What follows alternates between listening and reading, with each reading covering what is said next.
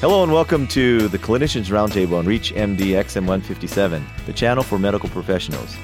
It's basketball season, and our topic today is basketball injuries. I'm Dr. Sherwin Ho from the University of Chicago, and my guest today is Dr. Timothy Taft from the University of North Carolina. Dr. Taft is the Director of Sports Medicine and has been a team physician at North Carolina for the past 35 years or so. Obviously, he's the team doc for the basketball, both men's and women's, and they happen to be the number one seeds in both men's and women's going into the playoffs at this point in time. Tim, welcome to the show. Sherwin, thanks for asking me to join you. In your 35 years as team doc for the Tar Heels, I'm sure you've seen a lot of ACL injuries or tears of the anterior cruciate ligament. We obviously see a lot more ACL injuries in the female athletes than the male athletes. Can you tell us why that is? I wish I could answer that question absolutely, but we certainly know that this is a much more common injury in the women. The men's team at the University of North Carolina, in the 35 years that I've been taking care of them, has had 3 players with ACL tears. In that same 35 years, we have never fielded a women's team that didn't have at least one of their players with an ACL tear. And the literature would suggest that the incidence of ACL injuries for women is 7 to 9 times that for men. So a lot of things have been suggested. There have been thoughts that this is an anatomical issue because of the wider pelvis and the alignment of the knee. Some people have suggested that it might be a hormonal issue. Some people have suggested that it might be a skill level, that girls tend to land with their knees straighter than boys do when they are jumping from a height, and we know that that puts the ACLs at greater risk. Some folks have suggested that this might be a muscle imbalance, that the quadriceps are so much stronger than the hamstrings. The muscles in the front of the thigh are disproportionately stronger than the muscles in the back of the thigh. But in terms of knowing absolutely which of these is the most important or exactly how they combine to make the incidence greater in women, I certainly don't know the answer, and I haven't seen anybody that has come up with absolute proof that such and such a reason is the reason why this is the case. What we have tried to do is to address those things which we can. We think that it's important for the women to have normal menstrual cycles, so we have them regulated in that regard. We work hard on a strengthening program to try to make sure that they have proper muscle balance. And then we also have them practice landing from jumping to try to make sure that they land with their knees a little more bent than straight. Now, it may be that we are intervening too late, that by the time the athletes get to us, they're 17 or 18 years old. They're obviously very skilled athletes already because they've gotten scholarships to come to the University of North Carolina. And perhaps when we need to be training these kids to land from jumping is when they're in elementary school. And maybe part of what we're seeing is a consequence of the demise of physical education programs in our elementary schools. So you do put your female athletes through some type of preseason or off-season regimen to try and prevent or decrease their risk for ACL injuries? That's absolutely correct. And I think that's the way most of us feel, that female athletes are definitely at risk for ACL injuries more so than the males, and that anything we can do to prevent the ACL injury is, an ounce of prevention is worth a pound of cure, so to speak. Once they've torn their ACL, is there any role for non-surgical treatment at this level of sport?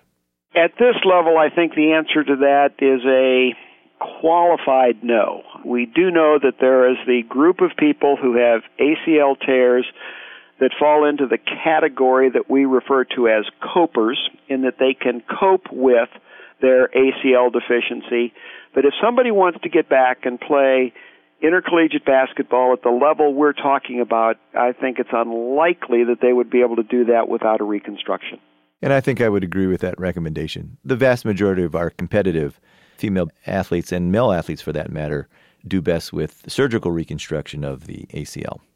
Let's talk a little bit about back injuries. This is sort of a not well-publicized problem or injury that we see in our athletes, but particularly in the basketball athletes, we all have basketball players with back pain. And in your experience, have you noticed any patterns or specific types of things to look out for in the basketball athlete?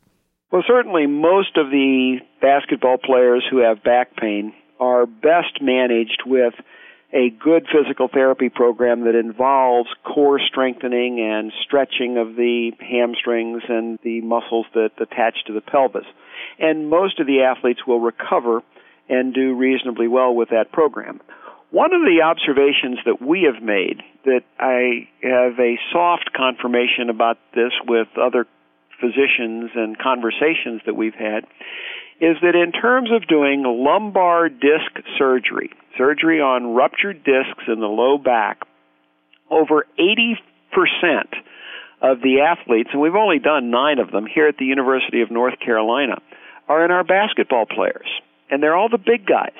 So I wonder if there is not some sort of predisposing factor to lumbar disc disease and having a herniation and nerve root pressure that might be softly related to height.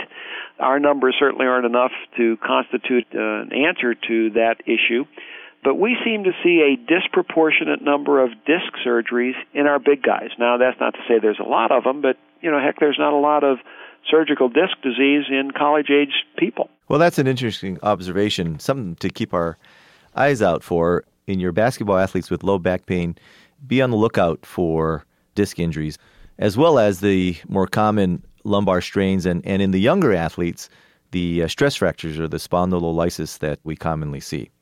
And I would agree with that. Now, that tends to be a little more of an issue in some of the younger kids, and we certainly see the spondylolysis in our gymnasts and in our offensive linemen. That has not been a big problem in our basketball players, but it certainly is prevalent in certain other sports, including the divers. If you're just joining us, you're listening to the Clinicians Roundtable on ReachMD XM157, the channel for medical professionals. I'm Dr. Sherwin Ho, and I'm speaking with Dr. Timothy Taft from the University of North Carolina. We've been talking about common basketball injuries, and we want to go through a few more of the more difficult injuries to treat. We all know and see patients with jumper's knee. Obviously, that's a basketball-related injury. Any comments or pointers on how to treat the high-level basketball player who presents with jumper's knee? Well, the jumper's knee, patellar tendonitis, is endemic in our all of our kids have this to a certain degree, and will have a little bit of a flare at some time or another during the season. So this is a very common problem. We will treat this with making sure that their quads are stretched out, because a lot of them will have tight quadriceps, and so we work on quad stretching. We do some plyometric training. We do negative training. We do the various physical therapy modalities, including ultrasound and stim.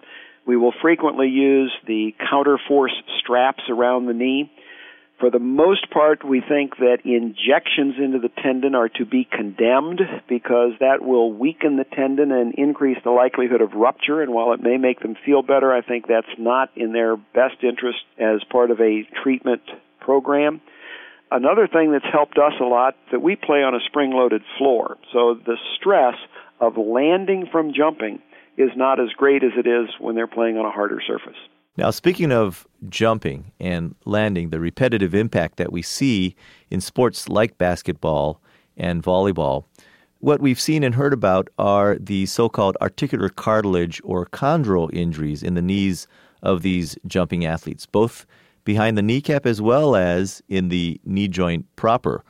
What's been your experience with these so-called chondral injuries or articular cartilage injuries? I think Greg Oden, the number 1 draft pick with the Portland Trail Blazers, was out for this past season because of a chondral injury, and he obviously underwent surgery for that and is now taking a year to recover. What's been your experience or take on these so-called chondral injuries? We have not seen much of that in our college athletes. Now, Sean May, who played for us, had a lateral meniscectomy, had the lateral cartilage removed once he left the university, and he developed a chondral injury for which he had a microfracture, and he similarly is sitting out the season. But that is not something that has been much of a problem, or really any of a problem for us here at the University of North Carolina with our athletes. We have not seen those chondral injuries in the Tar Heels. There's a lot of good research going on in that field, and hopefully we'll find a way to let these athletes continue to compete throughout their careers with those types of injuries. How to deal with the chondral injury is an area of emphasis in research, and there are several competing technologies out there, and we're all in the process of trying to work through those and find out the best way to treat the injury both for the short run and the long run. Are you doing microfractures in your practice? Yes, we are. So are we. Well, I think that's probably the treatment of choice now for the chondral injuries, and hopefully we'll come up with something better in the near future. I think one of the controversies, if you do a microfracture, is how long do you keep somebody out of activity? When do you let them go back? We tend to let them go back, I think, a little sooner than some of the national recommendations. And we've seen a certain number of these injuries. It's just that we haven't seen them in our basketball guys. Well, that's good. Partly conditioning, and, some of that is luck playing a role in keeping our guys on the court. Let's wrap up with a couple of more common and mundane injuries. How about things like a hamstring tear? Any tips? For the various muscle strains that we see, we pretty much treat those the same with all of our sports with aggressive rehabilitation. If they have a hematoma, a collection of blood, we will try to aspirate that. We have not tended to inject those with corticosteroids, although I know a lot of people have. But we get them going on a stretching and strengthening program and move them along as fast as they will go. Well, that was going to be my next question. Any role for corticosteroids? In your practice, not very often, I would take it. The answer to that is not very often for us. Right. Do you do that? I do not. I'm fairly conservative like you are, and use corticosteroid injections on a very limited basis, particularly in the non-professional level of sports. Well, again, I want to thank you, Dr. Taft, for being my guest on ReachMD. This is Dr. Sherwin Ho, and my guest today has been Dr. Timothy Taft.